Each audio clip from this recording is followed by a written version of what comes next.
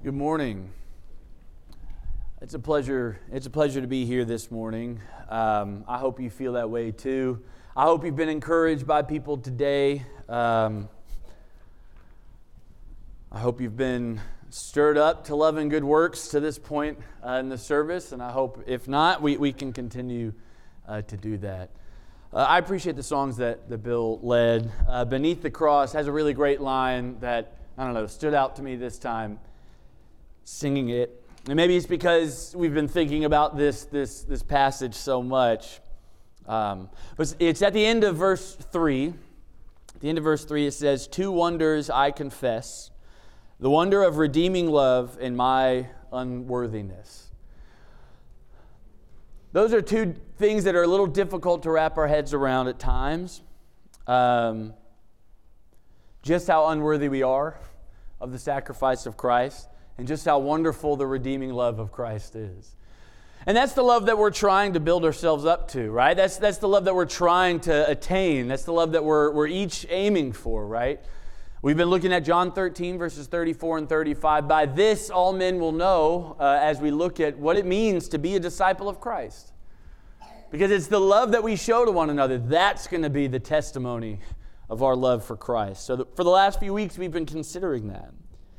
Jesus places a pretty heavy emphasis on just how important it is that we show love to one another, because it is going to be the defining feature of being a disciple of Christ. And then we talked about how later on in John 17, he talks about, he has this prayer. And within that prayer is this prayer for unity. And this unity, having this love for one another, it goes even deeper than just proclaiming to the world that we are lovers of Christ, but it's also proclaiming to the world of God's love for us. Our unity proclaims to the world that God loves us. Are we representing God well in that? So that's what we've been thinking about. And it's interesting, in verse 34, Jesus calls this teaching a new teaching, that you would love one another. And a few weeks ago, we tried to clarify what that means. How is this teaching to love one another new? We talked about how it's because Jesus adds this qualifier, I think. He adds this qualifier of, even as I have loved you. That's what makes it new.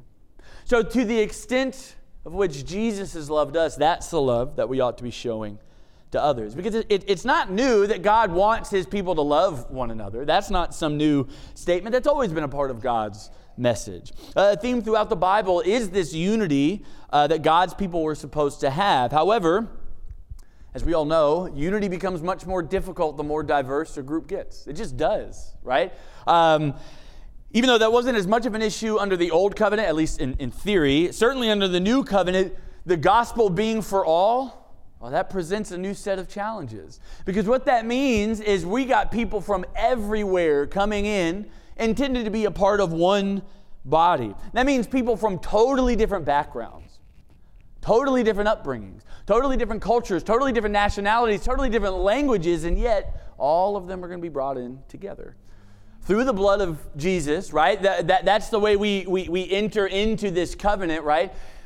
But then that unity is preserved, that unity is attained through the love that we show to one another. And we know how difficult this is, because we naturally gravitate to people who are like us.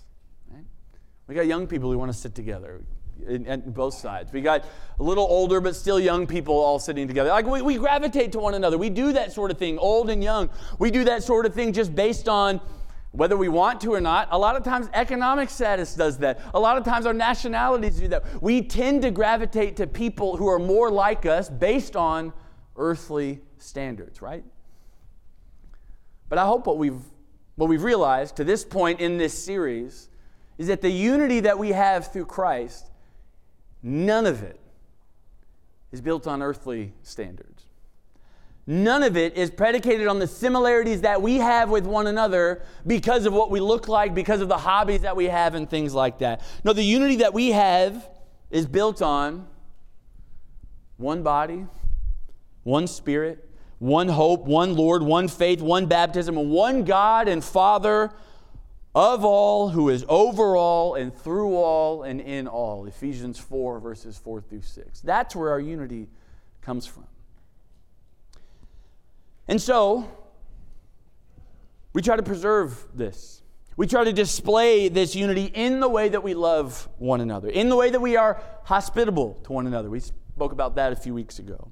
In the way that we forbear one another, the way that we just put up with one another and tolerate one another. In the way that we stir up one another in love and good works when we meet together as a body like we're doing this morning, but in other places too, that we are devoted to one another to stir one another up. Well, what I want to look at this morning is focusing on the command that we have to comfort one another. If I might insert this into the statement that Jesus says, by the way that you comfort one another, all men will know that you are disciples of mine. And even though this particular phrase, to comfort one another, that command comes from 1 Thessalonians chapter 4, I actually want to look at 2 Corinthians chapter 1. We're going to spend the majority of our time in 2 Corinthians, so go ahead and turn there. 2 Corinthians chapter 1. Let's go ahead and read some of those verses in chapter 1, beginning in verse 3.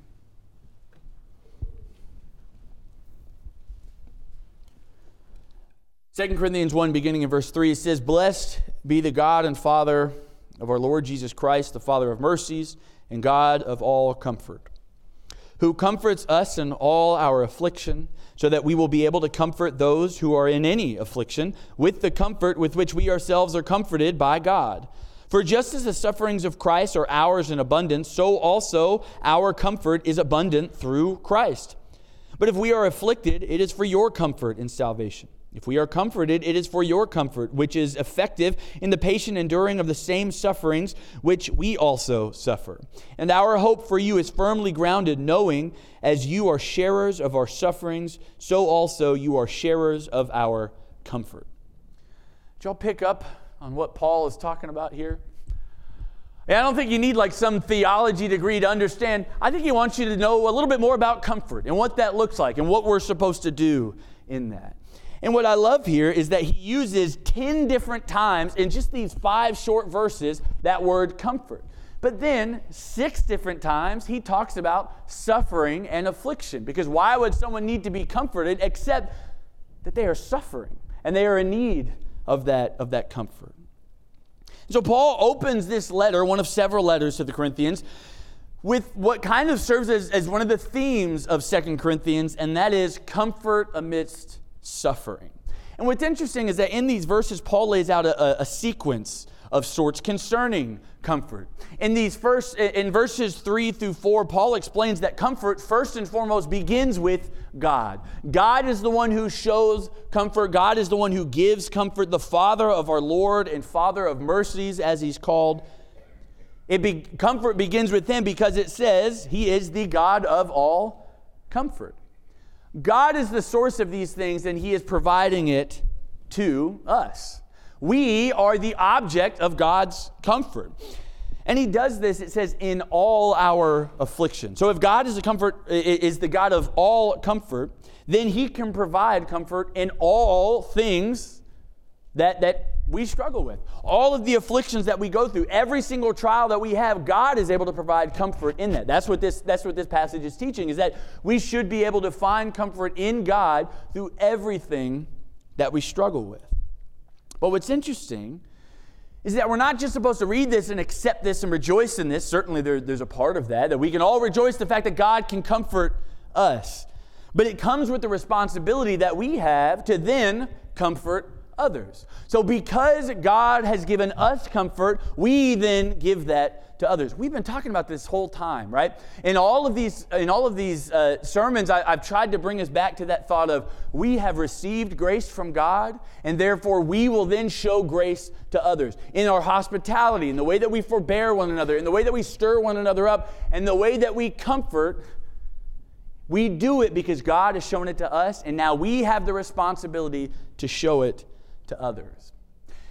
And then in verses 5 through 7, we get a similar progression, a similar sequence that I think just amplifies the first one, and that is that Christ suffered for the purpose of comforting us, and through our sufferings, we can then comfort others. Now, I don't know if he's saying that our suffering ought to be a comfort to other people, or maybe as we comfort other people, we're going to suffer a little bit. Whatever that might mean, we are intended, through the example of Christ, we are intended to then show comfort to others.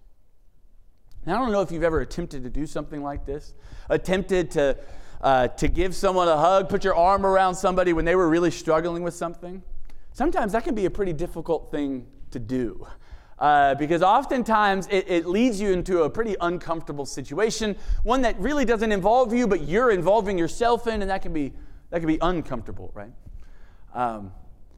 So if that wasn't difficult enough, Paul adds a qualifier to this sequence. And in both cases, he adds it. He says we are to comfort others in the same manner as God. That's what that oddly worded sentence is in verse 4, who comforts us in all our affliction, so that we will be able to comfort those who are in any affliction with the comfort with which we ourselves are comforted by God. He's saying, here's how you're supposed to do it. Here's how you comfort other people. You do it in the manner that God has comforted us. And the same thing goes for Christ, is that we suffer in the manner that Christ has suffered, to the extent that Christ has suffered. We talked about it before. This new commandment I give you, that you love one another, even as I have loved you. He adds this qualifier. So this should come as no surprise to us that in our attempts to go comfort other people, it's going to be kind of uncomfortable, because that's what Christ did. Christ suffered in that way. God has done these things for us, and we're told to then do the same for others. So how does God comfort? If we're supposed to comfort in the manner of God, how does God comfort us? I mean, that's an important question to think about. We'll think about that a little bit this morning. But before we get into that, I think we do need to kind of define our terms a little bit. What does comfort mean? Well, I'm not going to stand up here and give you some crazy definition that you've ever heard of. It's actually rather obvious, I think. You're drawing near to someone. Its literal form, in the verb form, it means to draw near to someone. So you are intended to be in close proximity to them. Now, if you're not able to actually be with them, you're calling them, you're trying to be with them in spirit, things along those lines. And then the noun form, one who is a comforter, is one who refreshes or rescues. We see that later on. I heard somebody say, and I'll steal it and use it here, you can kind of break comfort down into two separate words. The word come and the word fort. So the word come, meaning you are coming near to that person. You are drawing near to them in their presence. You are genuinely with them, physically when possible, in spirit when you're not. But then when you're with them, you're like this fort. You are like an unshakable fortress of stability to them. You're one who brings peace in midst of chaos. You bring rescue in times of distress. That's the type of attitude that we are to have when we are providing comfort to someone. We're going to be this fortress for them in this particular instance. So how does God give us that type of comfort? How does God come near to us and give us that? Well, the first one is rather obvious. As it's implied in verse 5, the sufferings of Christ, well, God drew near to us, right? So that's one way that God has comforted us, is that he literally drew near to us through Jesus. God did not look down on us from above, but he actually came to us. John 1 and verse 11, he came to his own. You look down at verse 14, and the Word became flesh. God himself became flesh, and he dwelt among us. We saw his glory as the only begotten from the Father, full of grace and truth.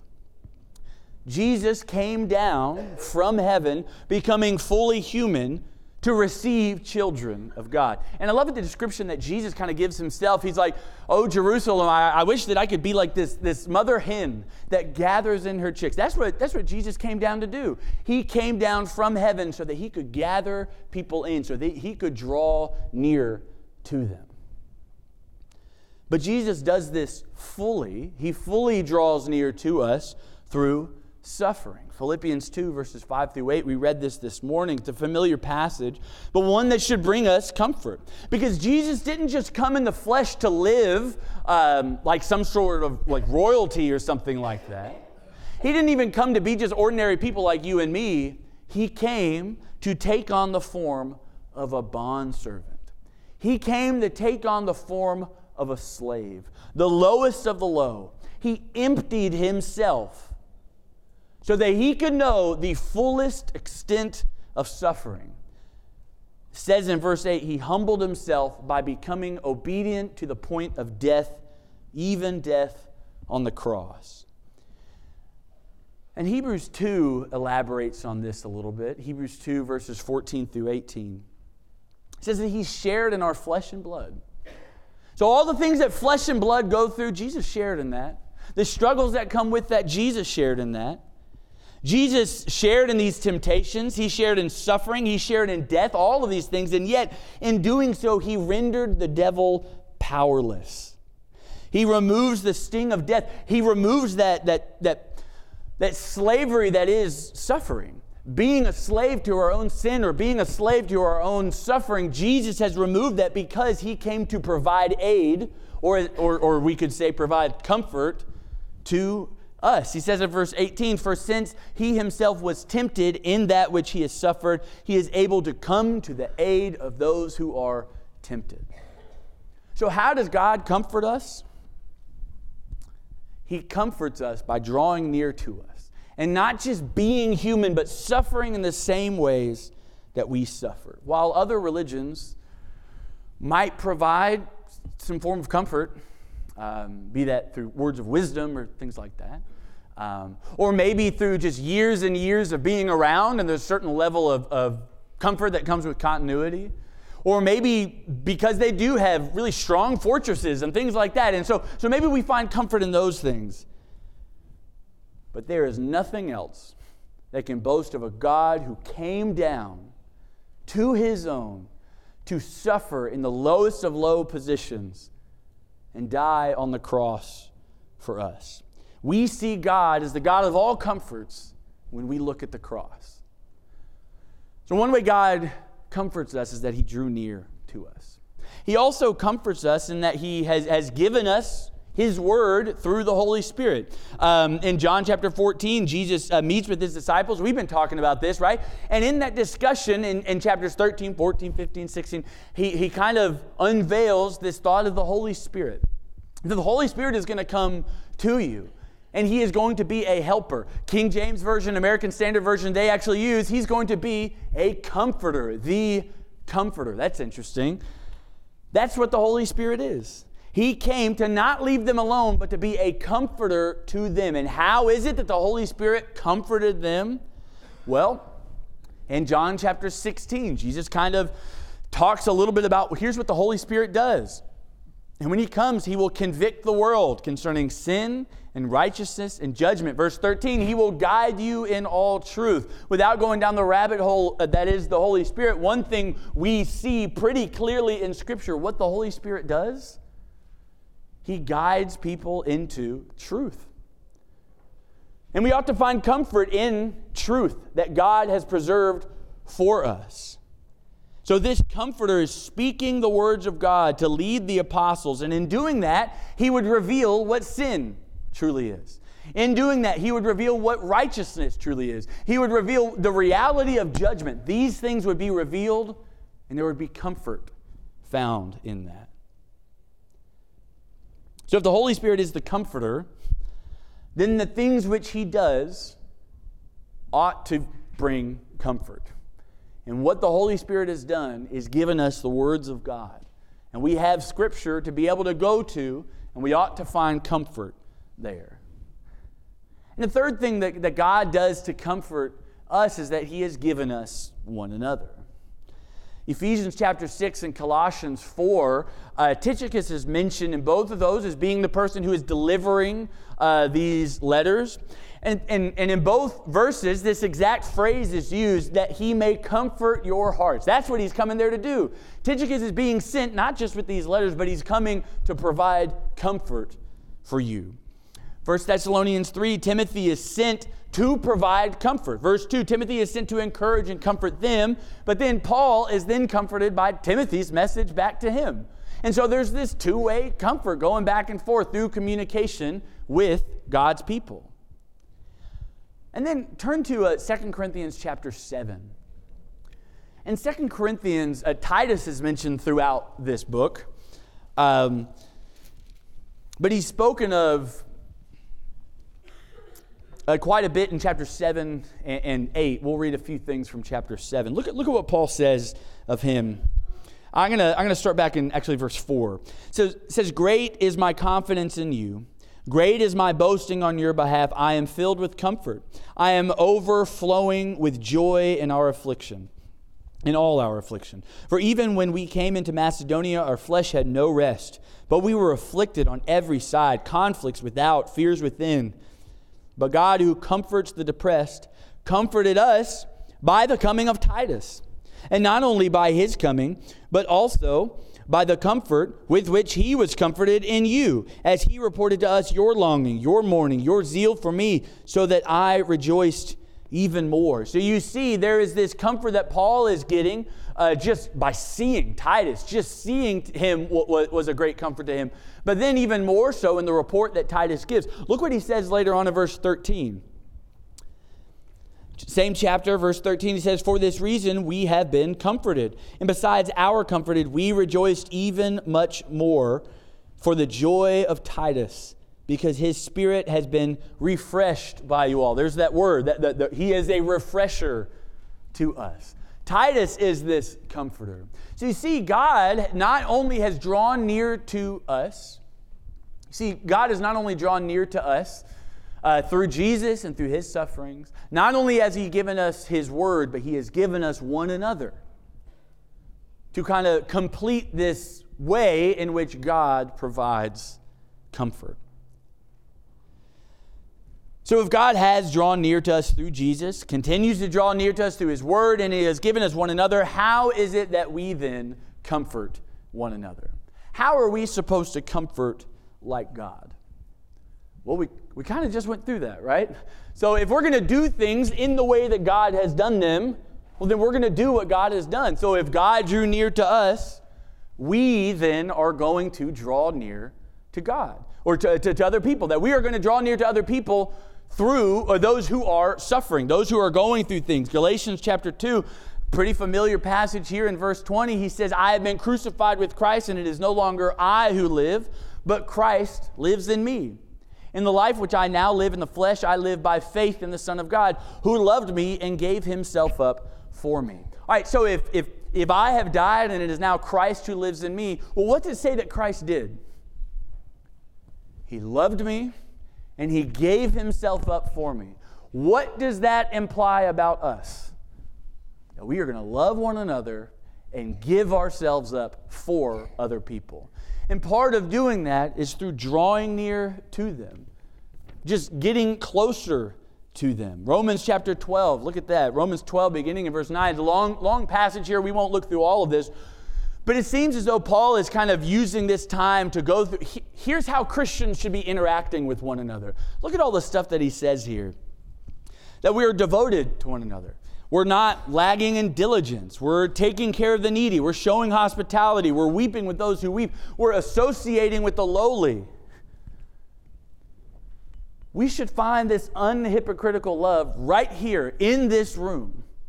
This is the type of love that we ought to be showing to other people. Ephesians chapter 4 talks about us being a body of believers, right? That we're trusting in what every joint supplies, that every single member here is adding something to the body. So, if one member is not, well, then we're all missing something.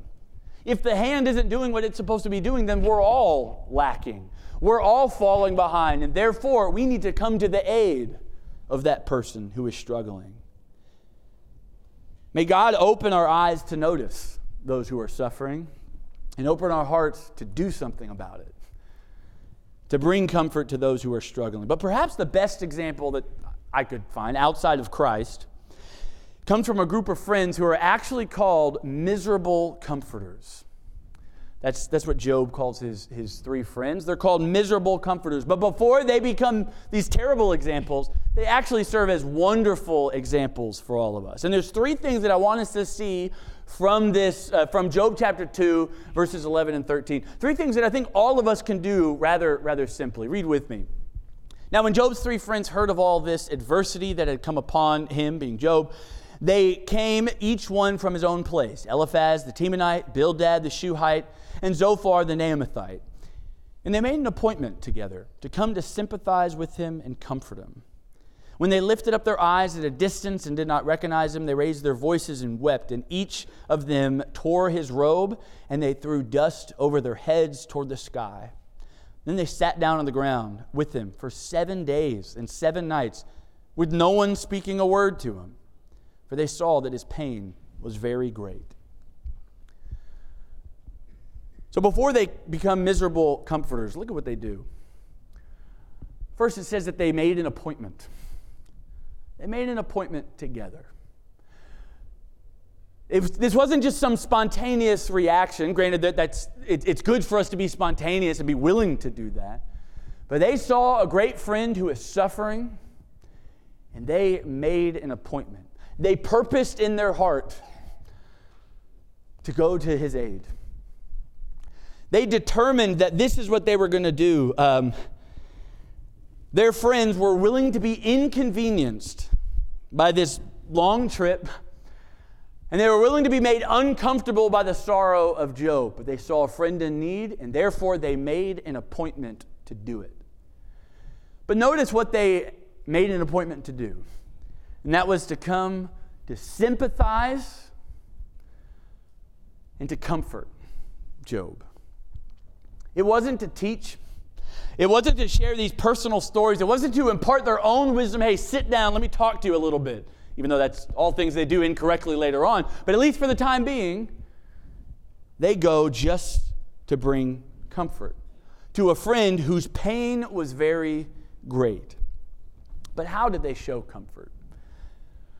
This is perhaps the hardest part of it. They cried with him. Job's 3 friends just sat there and cried with him. They raised their voices and they wept.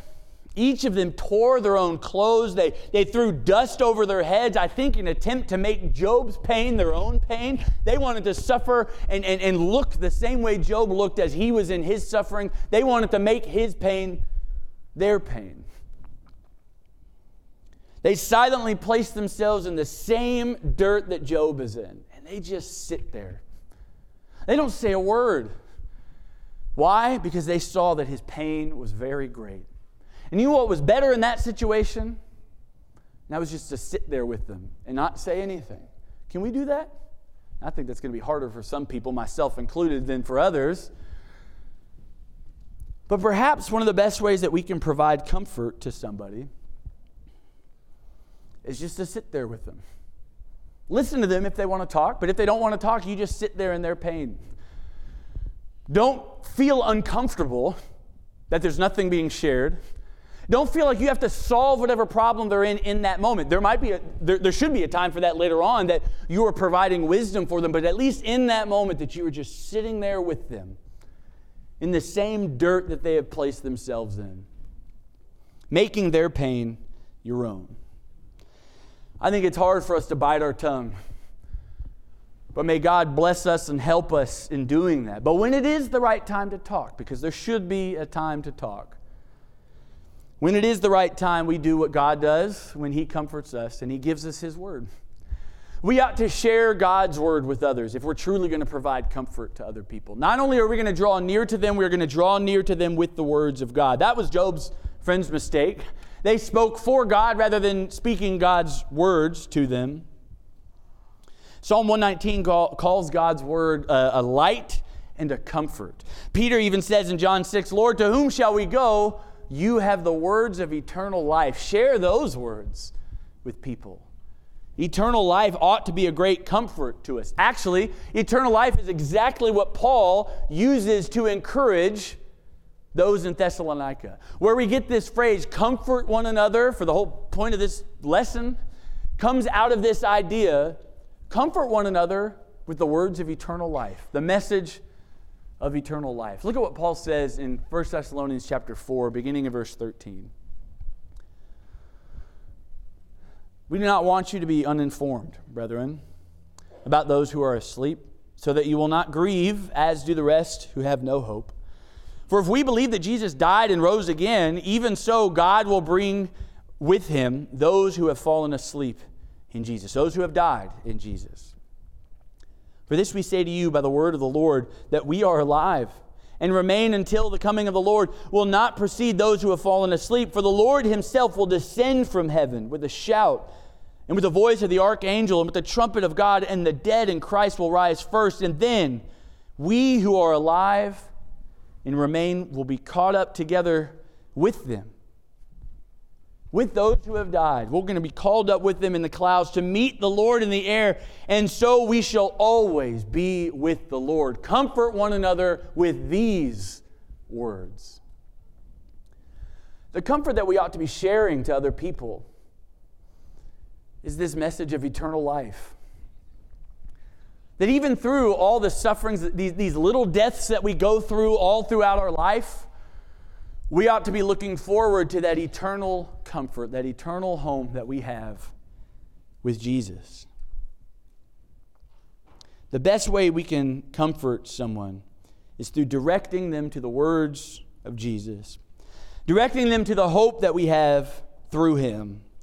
And we're actually commanded to comfort one another with these words, with this message of hope.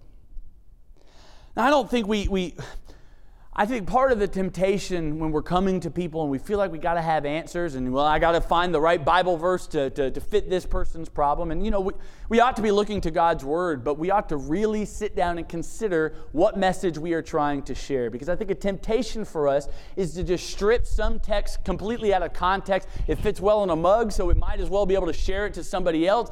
And we start to think in those terms. And yet, maybe there's something deeper within this passage that can truly be comforting. Or maybe if I just share this little statement, it might come across as insincere or something like that. My point is, we really need to know God's Word and what it is that we are sharing so that we might truly be able to answer the problems that they have and give them words of comfort. We also see at the end we also see at the end of 2 Corinthians chapter 12. The words of Jesus is what Paul is able to find comfort in. In 2 Corinthians chapter 12, verse 7, he says, "A thorn in the flesh, a messenger of Satan, has been sent to torment me." Now, we won't go down as to what that means. Suffering might, in fact, be the simple answer for that. He's been suffering so much, he's asked God, hey, remove this from me. I don't want to go through these things anymore. And yet, Paul finds comfort in the words of Jesus. And he said to me, "My grace is sufficient for you, for power is perfected in weakness. Most gladly, therefore, I will rather boast about my weaknesses, so that the power of Christ may dwell in me. Therefore, I am well content with weaknesses, with insults, with distresses, with persecutions, with difficulties, for Christ's sake. For when I am weak, then I am strong." We must lean on the grace of our Lord, trust that His grace is sufficient, and teach others of the grace of God. I'd like to end by sharing a story. It's not my story. It's although I think it's one that I hope will provide some comfort. I've actually referenced this book before. It's called A Grace Disguised, written by a man by the name of Jerry Sittser. He's a professor of theology at Whitworth University in Washington State. Well, something happened to him. He was driving home. He had his whole family in his car. He even had his mom with him. And he was hit head on by a drunk driver. And in that accident, not only did the drunk driver kill his own pregnant wife, but this drunk driver killed Jerry's wife, killed Jerry's mother, and killed 2 of his 4 children.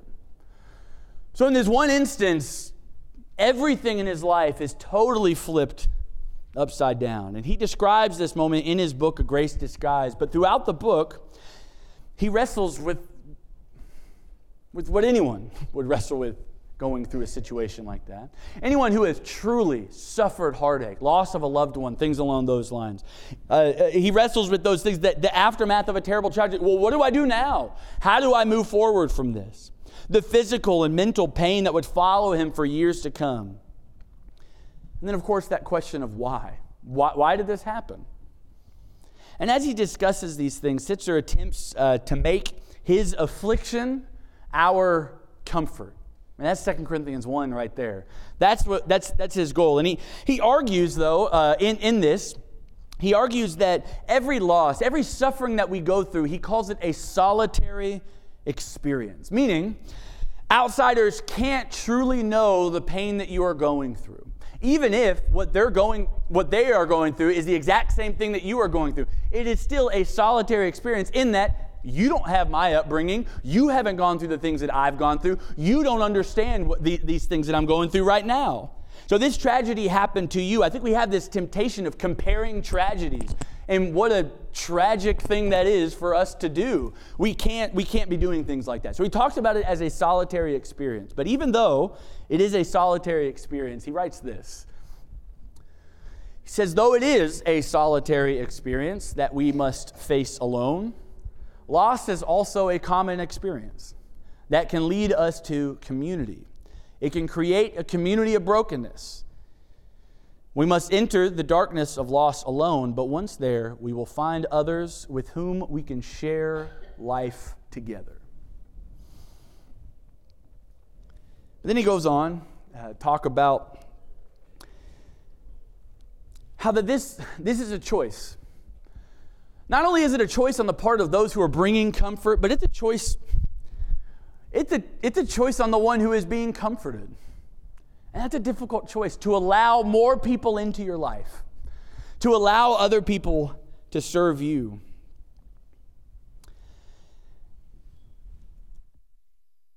But it's one that we must make, even though it provides the risk of future loss. But he talks about the joy of when both the one who is bringing comfort and the one who is being comforted, when both of those things are open to allowing this community. He talks about the joy that comes when those two things work in tandem. He said people would call him and tell him how their lives have been changed through his experience, through his tragedy. But he talks about how that was only possible through the sacrificial love and this willingness to receive it. And this is exactly what's described in 2 Corinthians chapter 1 and verse 7.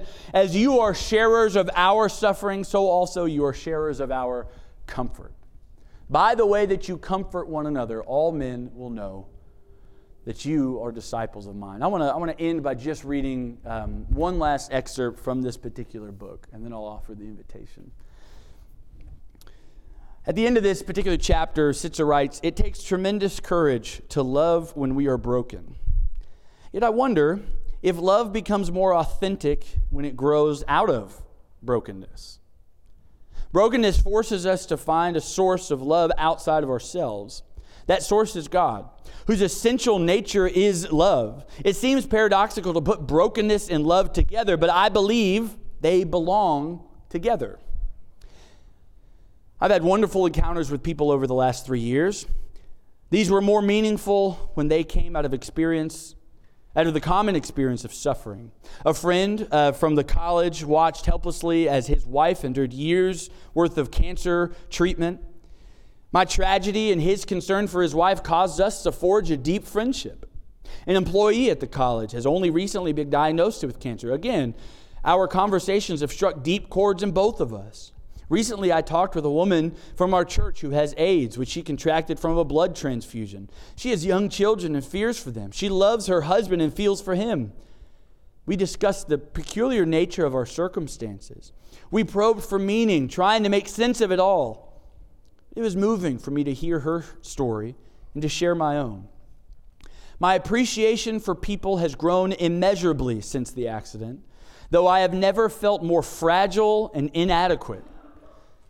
My loss joined brokenness and love together. Brokenness drove me to love, and I found a source of love that I could not find in myself. I found it in community, and in the God who creates and sustains community for broken people like me."